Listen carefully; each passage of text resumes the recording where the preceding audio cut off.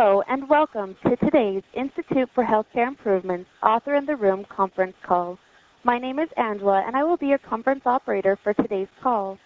Right now, all participants are in a listen-only mode. Later, we will conduct a question-and-answer session, and instructions on how to participate will follow at that time. As a reminder, this call is being recorded. If you should need operator assistance at any time, please press *0 on your touch-tone phone.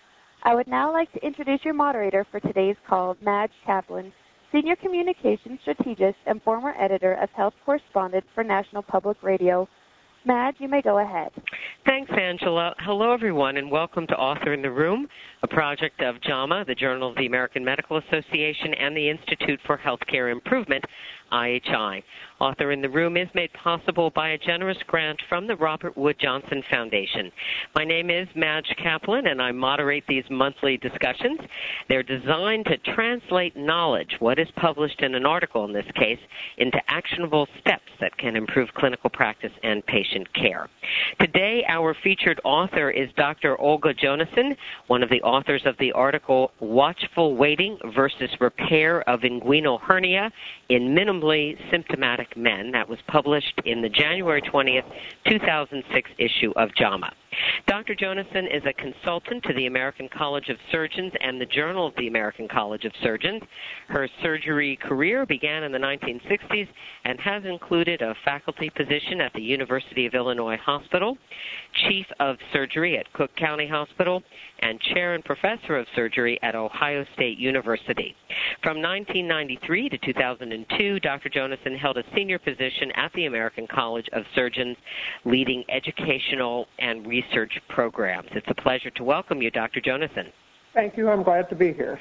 Also with us today to help focus our discussion on the application of Dr. Jonassen's research with an eye toward that all-important clinical improvement is Dr. Chuck Kylo.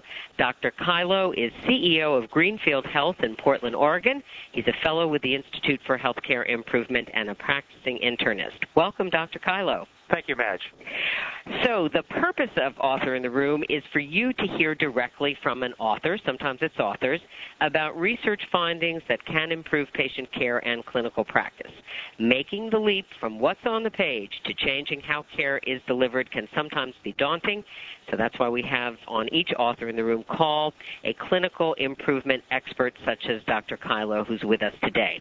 Now, what he'll do in part is provide a sort of improvement roadmap and break things down into some manageable parts, some of which can be acted upon right away. Here's how the hour will proceed. Dr. Jonassen will spend about 10 minutes summarizing her findings. Dr. Kylo will then take 10 minutes to touch upon overall improvement methods and suggest practical ways to spread the new knowledge and apply the research findings to medical practice. At the bottom of the hour, or very close to that, we'll turn to questions from callers for both Dr. Jonassen and Dr. Kylo, and we look forward to some discussion. IHI and JAMA are studying the degree to which Author in the Room participants incorporate clinical improvements suggested by our experts and the impact these changes have on clinical practice. We ask that all participants complete 2 short surveys immediately after the call and 3 months from now. These surveys are emailed to you, and we thank you for taking the time to complete the surveys so that we may carefully monitor and measure the value of these discussions. We have a number of people on the phone with us today. Members of the media may be present on today's call on a background basis only. And one other note, this call is being recorded and will be made available on the IHI and JAMA websites. So welcome all. We're going to get started. Let me again introduce Dr. Olga Jonassen, who will provide an overview of newly published findings on the benefits of watchful waiting for men whose inguinal hernias cause minimal symptoms. Dr. Jonassen, welcome again to Author in the Room, and we're eager to hear about your research. Thank you very much. In 1994, a new technique for inguinal hernia repair, laparoscopic repair, was first becoming popular. The American College of Surgeons believed that it was important to conduct a clinical trial of this new technique, comparing it with the gold standard, an open, tension-free hernia repair using mesh. As we began to plan for this trial, several consultants, who were not surgeons, by the way, suggested that we include men with few or no symptoms from their hernias and test whether deferring an operation was safe and perhaps even better than having an operation.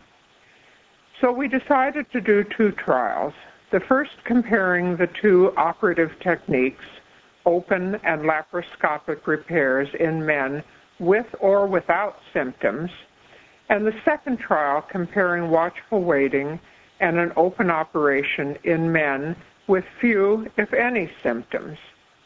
The first trial got underway in the VA system, and the results, showing that open repair was preferred for primary or new hernias, and that experience counts for success in laparoscopic repairs, was published in 2004. After several years of planning and then obtaining funding to perform the watchful waiting trial from the Agency for Healthcare Research and Quality, AHRQ, the 5-year trial involving 720 men randomly assigned to watchful waiting or operation was done in 5 community or academic institutions. It was completed at the end of 2004.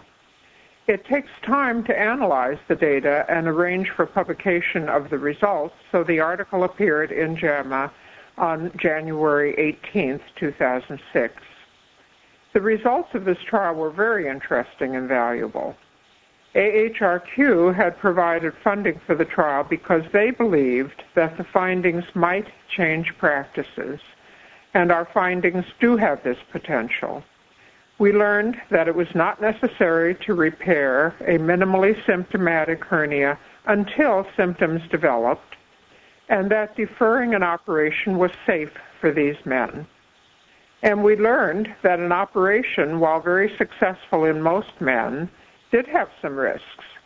These risks were the usual complications of an operation, occurring in nearly a quarter of the men having the operation, and life-threatening complications due to the operation occurred in 3 patients.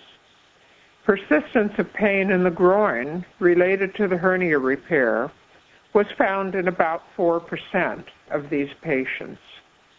In fact, after 2 years, the outcomes in the watchful waiting and surgery patients were quite similar.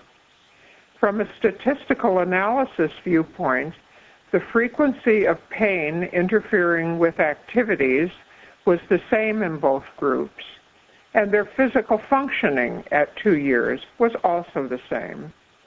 Both groups of patients reported less pain at the end of 2 years than when they first enrolled in the trial. Those were our 2 primary outcomes. As the trial went on, some of the patients in the watchful waiting group developed symptoms and requested an operation. By the end of the period of observation, which was 4.5 years, a third had crossed over to receive an operation. When the operation was done, the outcomes for these crossover patients were just as good as the patients who received an operation right away. Looking back at the patients who crossed over from watchful waiting to an operation, there might be some clues that in the future will be analyzed to see if we can predict which patients will need an operation and go ahead and offer it to them right away. It's too early to say what this formula will be, but it appears promising. The great fear of physicians who see an asymptomatic man with a hernia is that the hernia will suddenly become impossible to reduce and develop strangulation. In the past, a strangulated hernia was associated with a very high mortality from an emergency operation. This fear has been the most common reason for recommending operation for all men with an inguinal hernia.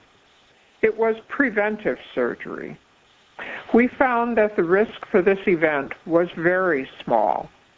Only 2 men of the 720 needed an emergency operation, and neither of them actually had strangulation.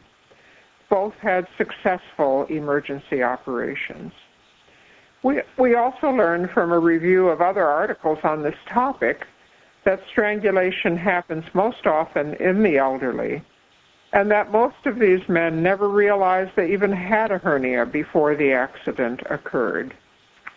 We feel very comfortable with our recommendation then that minimally symptomatic inguinal hernias in men need not be fixed until symptoms worsen to the point where usual daily activities are compromised. The second point in our recommendations is that when symptoms develop, especially if the symptoms worsen suddenly, they should promptly visit a surgeon and request a repair. And the third point is if the hernia suddenly becomes incarcerated, that is, unable to be reduced, painful, and signs of a bowel obstruction develop, vomiting and abdominal cramps, an operation should be done immediately.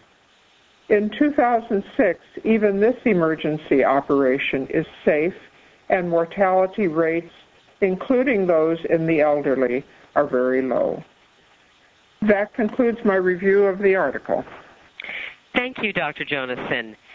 Now we want to turn to what the research and Dr. Jonasson's recommendations and conclusions here suggest about changes in clinical practice that clinicians and those in a position perhaps to improve clinical practice might consider.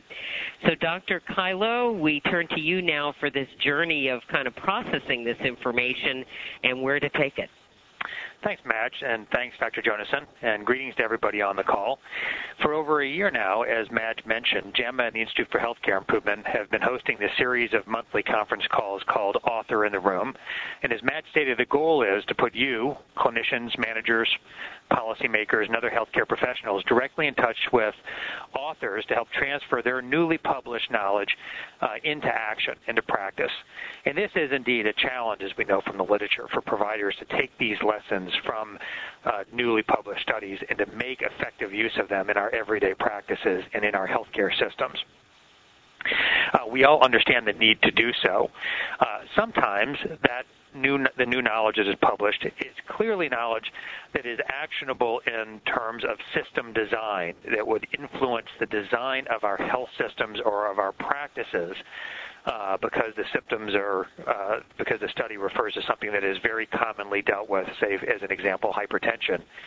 And sometimes the knowledge is just purely new knowledge, which may be a common condition, but for which it may be difficult to find pure system fixes. And at the Institute for Healthcare Improvement, we use a very powerful tool for improvement called the Model for Improvement to bring about rapid improvement.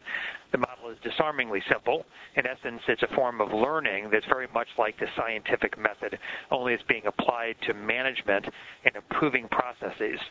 In this case, your practice or your system of care. We have mentioned the Model for Improvement on past calls. I'm not going to go into it in detail now. If you're not familiar with the Model for Improvement and want to know more, I'd refer you to the articles that were referenced in the confirmation email that you received for this call from the Institute for Healthcare Improvement. In particular, the article by Dr. Don Berwick titled Developing and Testing Changes in the Delivery of Care in the Annals of Internal Medicine, published in 1998. So most studies are, in fact, knowledge building. They raise our awareness about the topic, provide new knowledge, and this new knowledge may or may not be actionable in our day-to-day work on a routine basis. The condition may be rare enough that we either see it rarely or we rarely have a chance to treat it. For cases, for topics that involve common conditions, it's easy to talk about the development of protocols and guidelines and things along those lines. For most primary care practices, I suspect that they don't deal enough with hernias on a regular basis to have a set of guidelines, but if you are involved in a surgical practice, that may well be the case. And certainly if you're at a hospital that does a number of hernia surgeries, it may be the case for you as well. Sometimes new knowledge drives changes in policy, sometimes new awareness, and sometimes it's highly pertinent to our daily work, as we talked about. Obviously, the more pertinent it is to the daily work, the more we can use it for these improvement and the system fixes that we mentioned. The purpose of this call is to talk about how we take this knowledge, new knowledge about hernia surgery, and put it into action. in my mind, as a primary care physician, for most primary care practices, this is an issue of awareness building. And it's an issue of how we take this new knowledge and disseminate it to our providers so that they know that the new knowledge exists and that they can rapidly get it into practice. And so I think the challenge for us is to think about how we go about disseminating new knowledge into practice. Now, some examples of that are, first and foremost, education. And as we know, there are many forms of education. We might think of grand rounds and other CME type of educational events. And while those are effective and sometimes necessary, their effectiveness often wanes with time. So they either need to be reiterated or reinforced by other system changes to achieve the results that we want, which is the continual use of the new knowledge in our daily care. So education is one system change that you might make to diffuse this new knowledge into practice. Just communication is another. For example, when this article came out, I summarized it in an email and sent it out to all of our physicians. And then our physicians chatted very briefly about how this would change our practice. We also disseminated this information to some of our local physicians to whom we refer our hernias on a regular basis, and chatted with them briefly about how this may change our referrals to them and what they thought about the article. What I'd like to hear from you as we turn the call back over to the participants for a question and answer is how such an article had changed your practice and what system changes and what dissemination of this knowledge, what mechanisms for the dissemination of this knowledge you might have put into place to assure that individuals that you work with have taken this and put it into practice. In addition, I think there are a number of other avenues that we might take in the conversation. As an example, with the increasing pressure we all have to measure our own performance, in particular for surgeons in this case, it would be important to measure performance around common things that we deal with. And hernia surgery is something that most general surgeons deal a lot with. And so we might want to talk about a measurement set which takes this new knowledge into consideration. We could also talk about shared decision-making and how this knowledge is actually put into place and how we talk to our patients about the need for hernia surgery. So those are some options for the call. And what I'd like to do now is turn it back over to Madge and Dr. Jonassen and open it up for question and answer. Thanks, Dr. Kylo. Dr. Jonassen, before we do go to the phones and see what's on the minds of people who've called in for today's call, I wanted to just ask you whether or not maybe in the course of doing the research, finalizing it, and even since publication in January, whether you have gotten any sense, Chuck alluded to maybe some changes, whether you've already gotten any impressions of changes that are taking place right now in terms of how physicians are dealing with this information. Well, I'm not sure, Madge, if there have been actual changes made as yet. I think that, however, there are groups that are planning for change. For instance, large systems of health care. I received a message from someone who deals with several 100,000 patients in the prison system. And as we know, hernias are very common in prisoners.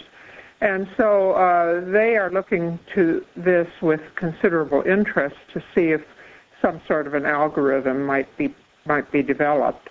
And there have been a number of other similar such calls and emails.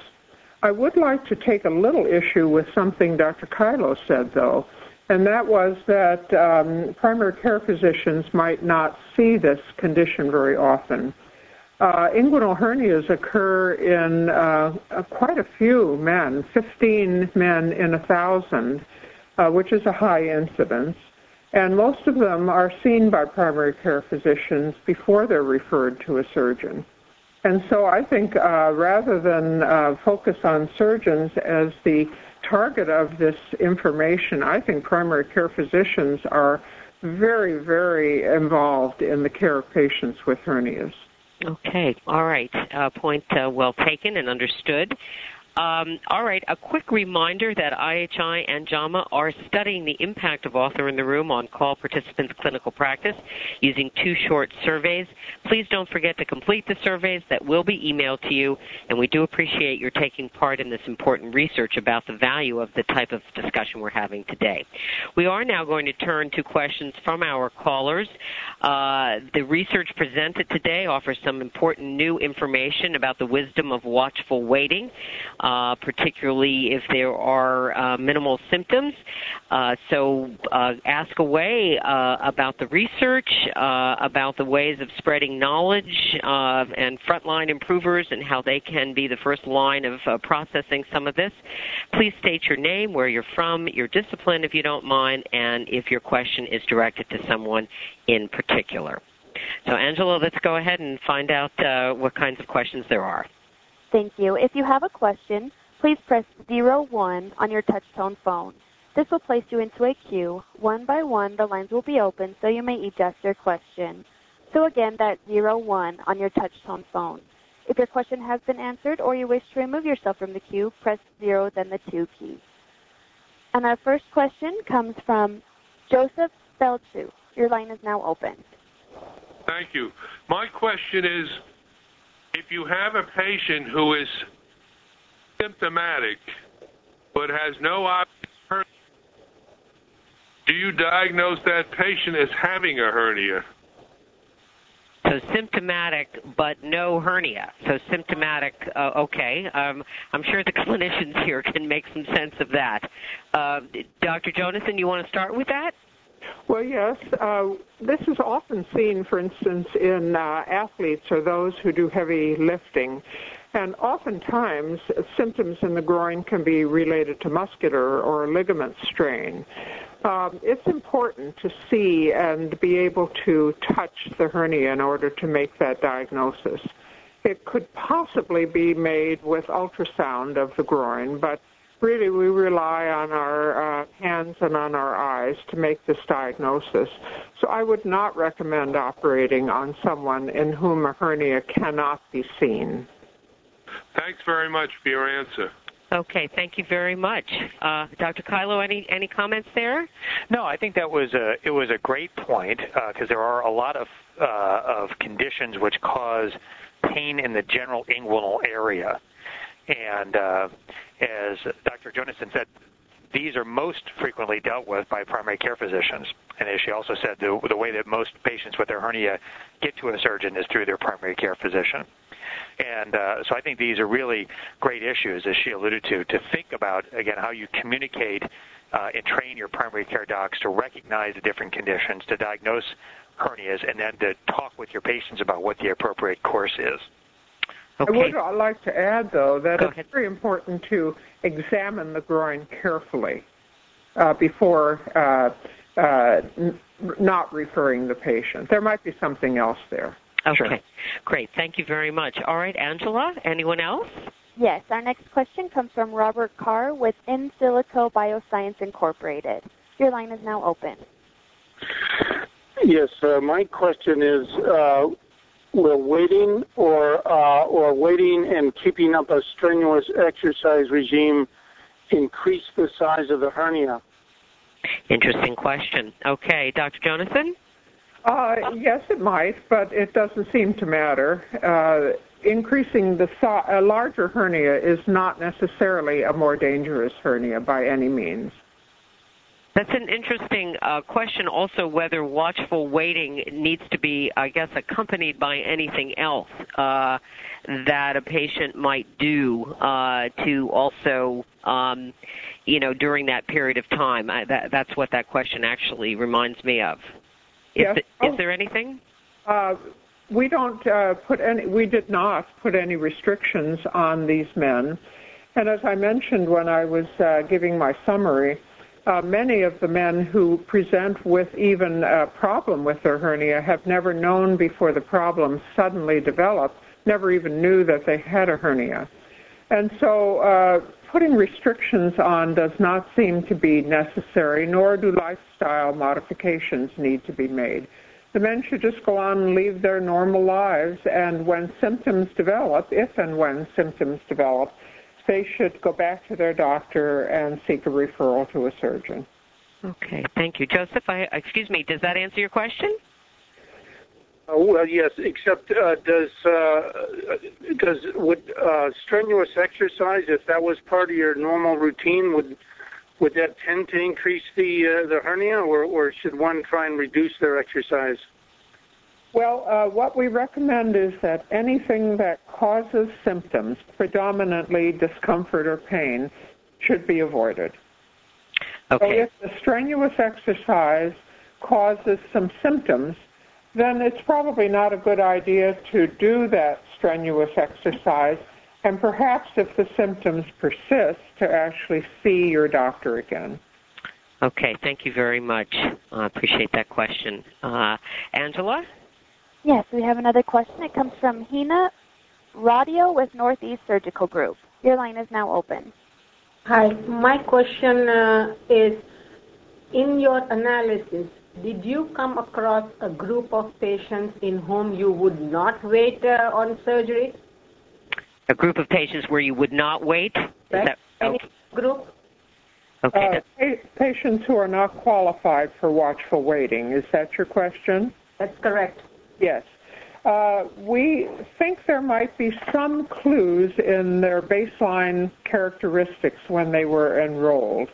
And we're pursuing that statistical analysis. I can't give you any information on that now because the analysis has not been completed, but we think that there may be some patients who we could predict from the very beginning that watchful waiting would not be a satisfactory strategy. What about patients who might be on anticoagulation, etc., and in whom an emergency surgery would be probably less safe than a planned elective procedure, where you have had chance to reverse their anticoagulation and do it more in a structured manner? Well, of course, every emergency operation carries more risk than an elective operation, so it's always preferable to do the operations on any patient in a planned elective basis when everything is optimal. And so I think in the judgment of the physician, if it would be advisable to optimize the patient electively and then perform a hernia repair, that would certainly be satisfactory. After all, the operation is highly successful. Thank you. That's my question. Thank you very much. Okay, someone else, Angela? Looks like that's all the questions we have at this time. Okay, well, while we wait for people to retool and step up to the plate with some additional questions, Dr. Jonason, I thought maybe we could pick up on this theme about what kinds of the risks of waiting, in that there seems to still be a lot of concern out there about emergency surgery and whether or not that's in any way associated with mortality or higher mortality. Could you sort of expand on that, please? Yes, well, we know that every procedure, if done as an emergency, carries a higher risk than if it's done electively. That we've known for many years. There's a separate classification that the American Society of Anesthesiologists has even added to their normal classification for emergency procedures, so that we know when the procedures are emergency and can risk adjust on that basis. We did query the National Surgical Improvement Quality Improvement Program, NSQIP, in the VA system for data on their hernia accidents, the acute incarcerations and strangulation episodes that they encountered, and looked at the mortality rate there. Dr. William Henderson provided us with these data, and it showed that the mortality rate for an emergency operation was higher than in an elective situation. However, the men were quite elderly as well, and the risks of mortality were still very low. They were approximately 2%. Which is, of course, much higher than we would expect from an elective procedure, but nonetheless quite an acceptably low rate. So we believe that in modern day critical care management and with the enormous skill of our anesthesiologists, that even the elderly, who are most likely to incarcerate, the elderly can be safely carried through a surgical procedure. And the risk of having an accident, it turns out, is very, very low. It's 1.8 per 1,000 patient years, which means that if you had 1,000 patients with an inguinal hernia and you followed them for a year, fewer than 2 of them would have a problem. Now, of the 2 men that we had who had this hernia accident, one did require an emergency operation. The other, who came in with these problems, had a successful hernia reduction in the emergency room and then was operated on electively. And neither patient had any problems with that. So we were quite satisfied that waiting for most patients was quite safe. Okay, well, that's clear enough. Any follow-up to that, Dr. Kylo?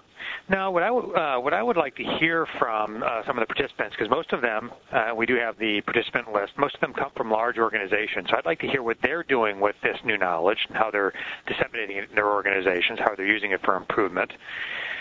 And then I'd also like to just chat with Dr. Jonassen a bit about common measures that are being developed around hernia management for the general surgeon and how this might impact performance measurement around hernia surgery. Is there a developing set of measures, or has there been one in place for a while?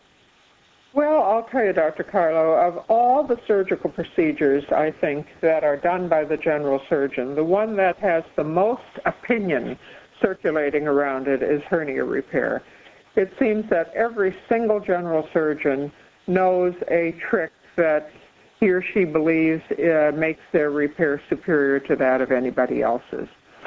So there isn't really any standardization.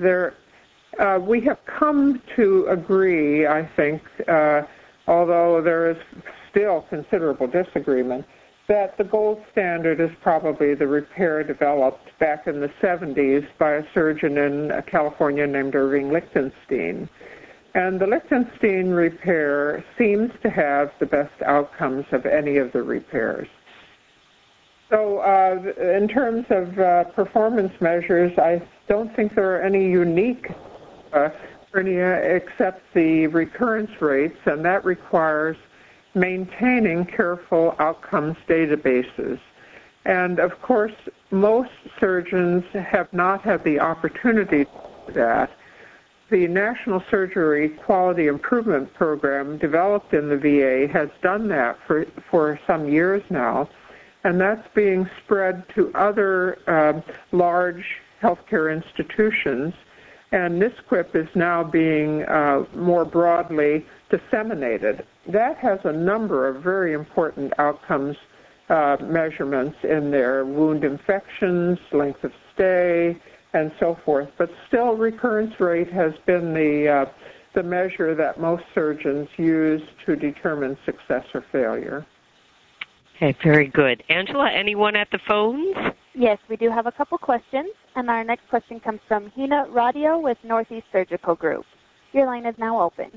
All right. My question was how it's hard to change people's best, I always do this way mentality.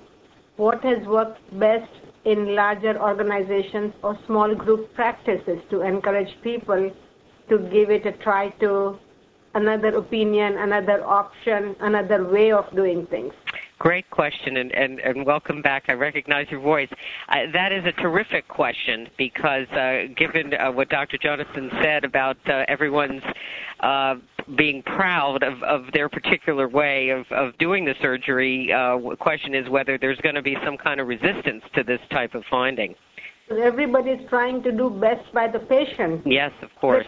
They think that they are doing the best. Okay, Dr. Jonassen, you want to take that? Sure.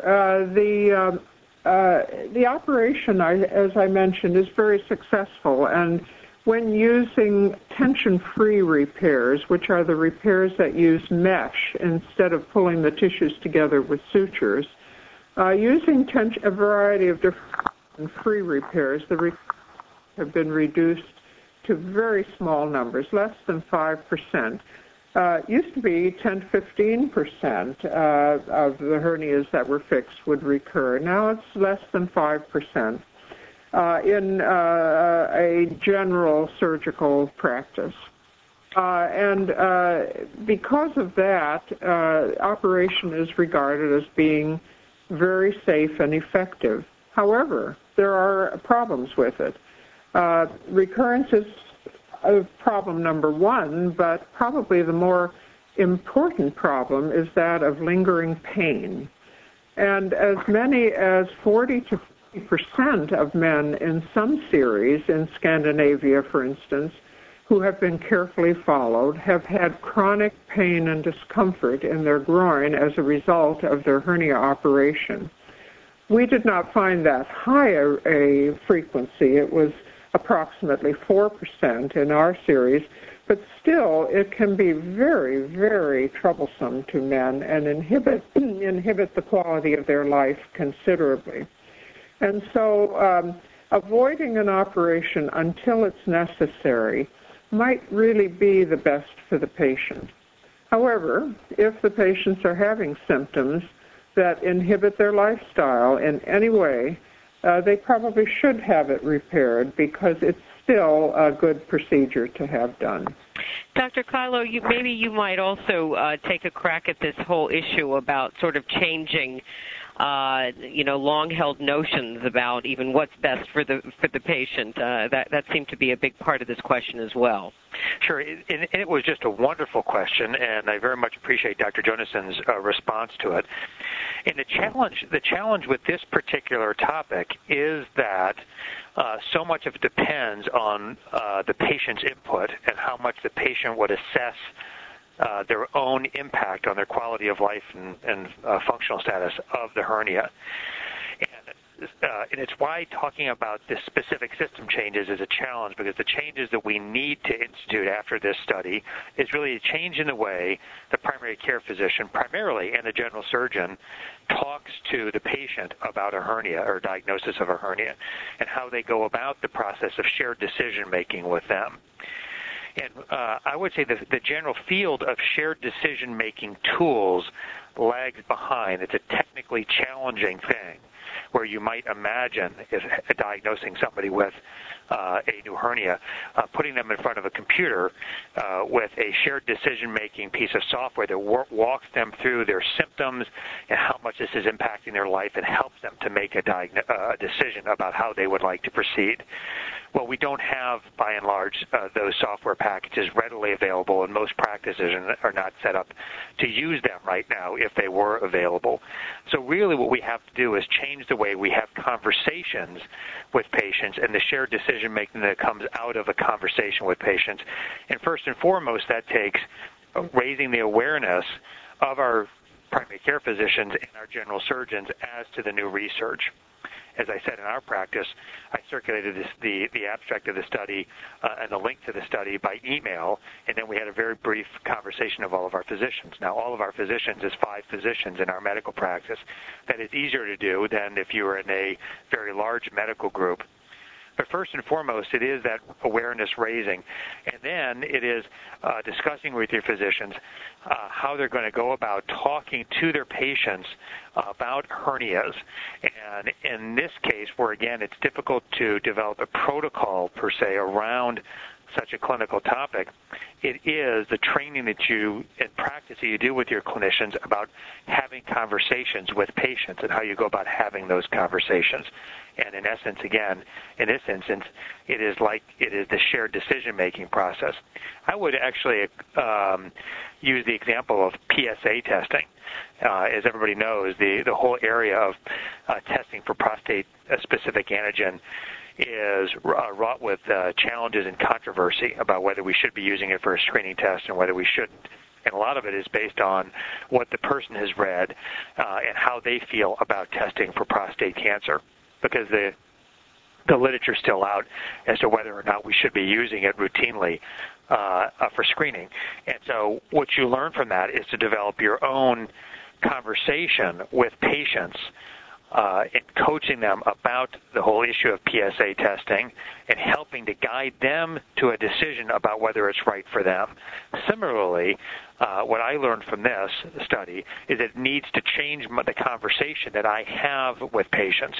Now, I can script that and I can give it to my docs. They may or may not use it, but it may help them to understand changes that they may want to have in the conversation about hernia management as well.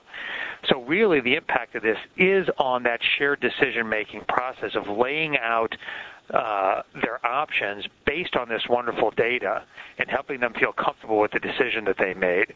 As Dr. Jonason so well laid out, minor symptoms might have a significant impact on somebody's life. If they're an aggressive tennis player, say they're a 65-year-old, they play tennis 4 or 5 times a week and they're pretty aggressive, you might take relatively minor symptoms in that patient and decide to move that patient on to surgery. Whereas if there's somebody who doesn't do that sort of activity and they have minor symptoms but that doesn't impact their quality of their life, you might opt for the watchful waiting. So the real change is in that conversation, that shared decision-making we have with patients, both at the primary care level and at the general surgeon's level. And I think that's where the improvement needs to be made in this case.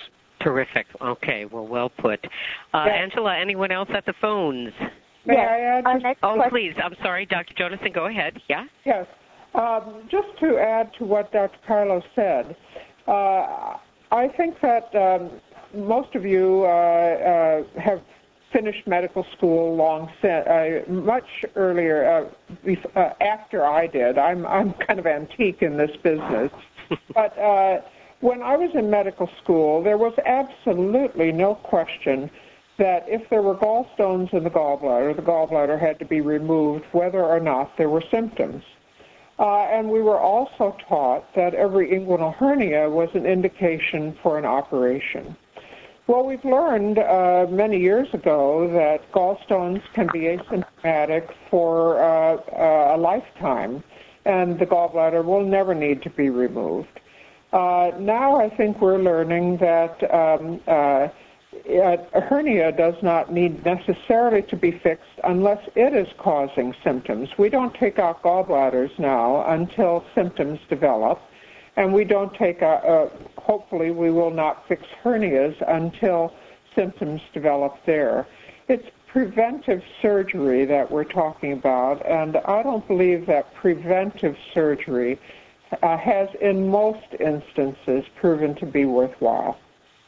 All right, thank you very much. Angela, is there someone else at the phone? Yes, our next question comes from Robert Carr with In Silico Biosciences Incorporated. Your line is now open. Yes, I have a couple of questions. One, Dr.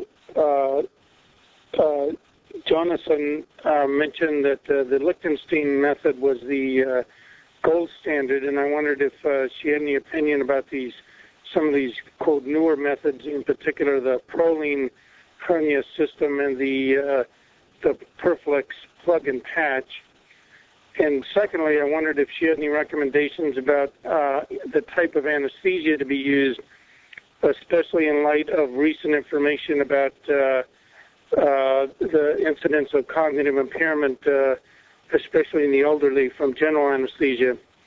Okay, thank you for those questions. Maybe we'll try and address them a little bit quickly and see if we can also continue to keep a focus on what to do with the knowledge. Go ahead, Dr. Jonason. I can't comment on the systems, the plug and patch and so forth, because I have not seen good comparative randomized clinical trials that would prove that they're effective for any length of time. They're still awfully new as well. And the second question dealt with anesthesia. The hernia operations, the open hernia operations, such as the Lichtenstein, can readily be done with local anesthesia, and it probably has some advantages in terms of blocking the afferent pathways of pain and reducing pain postoperatively better than general anesthesia does. Okay, thank you very much. Hopefully that helps Robert. Angela, anyone else? That's all the questions we have at this time. Okay. Dr. Jonason, in your summary, you made mention of the fact that both groups in the study, both groups of patients, you said, reported less pain at the end of 2 years than when they first enrolled in the trial. Could you say a little bit more about that? That particular sentence kind of jumped out at me. Well, we know that the patients who have had an operation, most of them had removal of the pain associated with their hernia. But the other patients, the watchful waiting patients, were probably showing a placebo effect or the well-known effect of being enrolled in a clinical trial, the benefits of being enrolled in any clinical trial for any patient. Okay, thank you very much. What about women in relationship to this issue? Women should not be treated with watchful waiting. Women really have different types of hernias, different symptoms from their hernias, and it's very difficult to differentiate between a femoral hernia, which is really risky business, and an inguinal hernia in women. So we would not recommend that any woman be treated expectantly. Okay. And can you say a little bit about whether the study follow-up was short? So should we be wondering about what will eventually happen because of that? Well, I think we know some information about that because we have a continuing crossover from watchful waiting to operation as symptoms develop. By the end of the study, as I mentioned, a third of the patients have crossed over, and the rate of crossover did not seem to be diminishing. So perhaps most of them will, who knows, perhaps most of them will require an operation after years and years have passed. But to find out what happens, we do have, after the trial finished, a voluntary registry that's housed at the American College of Surgeons, and patients will be queried. In fact, the patients in the original study done in the VA comparing the open and the laparoscopic operation, and the patients in this study comparing watchful waiting with operation, totaling approximately 3,000 patients, will be queried once a year, and almost all the patients have agreed to be entered into this registry. Okay, all right. Well, that's something that additional information that we can watch for. Dr. Kylo, go ahead. Well, I think that's wonderful, the voluntary follow-up, and look forward to hearing about that follow-up. And it would be expected that a lot of these people would cross over and move to surgery, but I still think that the knowledge is very valuable. If you can delay surgery for 5 or 10 years with minimal symptoms, then that is, I think, a very valuable thing to do. Again, I would note that on the call we have a lot of good organizations. We have some insurance companies, and we have many good clinical organizations from around the country and some from overseas. And I would love to hear from them as to what they're doing with this knowledge and how they are putting into place. That would be very instructive for others on the call. So if you're out there, please go ahead and hit those buttons so that you could tell us what you're doing with this new information. That's terrific. Okay, Angela, anybody heeding Dr. Kylo's appeal? There's none at this time. Okay, well, maybe somebody will still. We still have a few minutes. Dr. Kylo, I know that you said you have a group practice of 5. I don't know if that's 5 including you or 5 plus you. But I'm curious, given it's a sort of a small test of change, you transmitted some new information. Were there any interesting questions that came up in your physician group or anything that made people pause? Or did you sense a great willingness to move on in some different way? Well, I think that Dr. Jonason's study has really helped us significantly in this regard. As she alluded to previously, there was a relatively knee-jerk response to an inguinal hernia. you find an inguinal hernia on exam, or a male patient's complaining of pain in the groin, you find a hernia, and you pretty much send them to the surgeon, and you therefore assume that the surgeon's going to have the conversation and make the right decisions with them. And I think that this, as she alluded to before at the very opening, I did not mean to imply that this was not a primary care issue, because I think it very much is. This makes it even more of a primary care issue, because it really puts the ball firmly into our court as to the conversation that we have with patients and the shared decision-making that we can have with them, and the knowledge, this information that we can share with them. So our group does that, I think, on a regular basis. It is just a part of our culture to engage people in that sort of shared decision-making and conversations, as I said before, around things like PSA testing. And so this just improves our knowledge base and gives us more options in terms of what conversations we have with the patient. And I think it just makes us much more comfortable with watchful waiting as an option for, I would say, probably a majority of men with an inguinal hernia. Because I believe that many of them will opt with this knowledge to wait for some not insignificant period of time, be it months or for many of them probably years. Okay. All right. Thank you very much. Well, we are sort of heading towards the top of the hour, so we'll start to wrap up the questions and discussions. There will be a web-based discussion group available on IHI's website for anyone who would like to continue a conversation. To find the link to this web-based discussion, you go to IHI.org, look under Community, then Discussion Groups, and then Author in the Room. Now, in order to view or participate in the discussion group, you must register with IHI.org, but it's free and simple to do so. So while it's not clear that we're going to get any more people to come to the phone in response even to Dr. Kylo's curiosity about what some of those of you who registered today might be doing with this information, we do hope you'll take advantage, perhaps, of the web-based discussion. This is, we're coming basically to the end of this 12th in a series of hour-long discussions. Amazing, Dr. Kylo. We call this Author in the Room. I want to thank Dr. Jonason and Dr. Chuck Kylo for their knowledge and guidance today, and I'd like to give each of you an opportunity to make some brief closing remarks. Dr. Jonason, we'll start with you.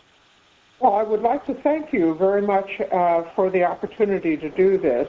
I think Dr. Kylo is right on that that education of the practicing physicians is what is necessary here, probably mainly based on reducing their apprehension about watchful waiting.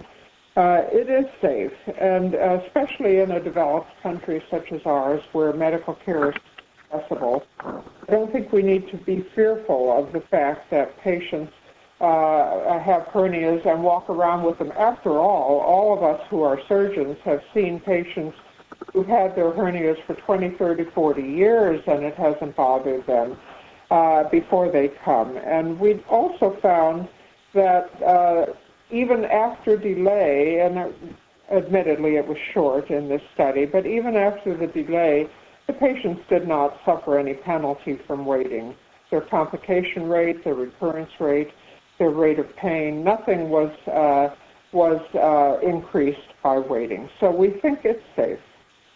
All right. Can't say it better myself. Dr. Kylo, go ahead. Well, that was a great summary by Dr. Jonason, and I very much appreciate it. I'm sure the participants do as well. I do think that this represents a really wonderful opportunity to talk with your docs, your primary care docs, and your surgeons about the process of shared decision-making and how you use this type of knowledge in that process of having conversations about such clinical topics with patients, and how you bring the data to bear on that conversation, much as you would in a conversation about prostate-specific antigen testing, for example. The change is, how do you go about doing that with your primary care docs and with your specialists? Even in a highly electronic environment such as ours, where we have an electronic medical record and have a lot of protocols built into it, this would be a very hard a clinical subject to put into some sort of electronic format, so that every time we made a diagnosis of an inguinal hernia, we went there and interacted with the computer system in some way, much as we do, as an example, with cardiovascular disease. We have a set of protocols on cardiovascular disease.